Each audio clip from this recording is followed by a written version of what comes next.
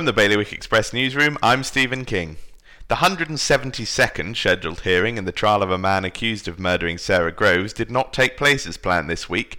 5 years after her death, Sarah's father, Vic Groves, said that the trial has been and continues to be severely disrupted by political events in Kashmir.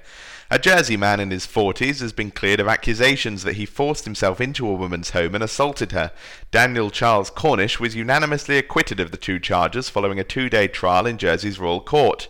Scammers pretending to be clairvoyants or spiritual guides are trying to get money out of Guernsey's residents by playing on any bad luck they may have faced. Trading Standards said staff had been made aware of a number of letters sent from non-existent people calling themselves Cristofero, Walter B. Honoris, and more, and other names may have been used.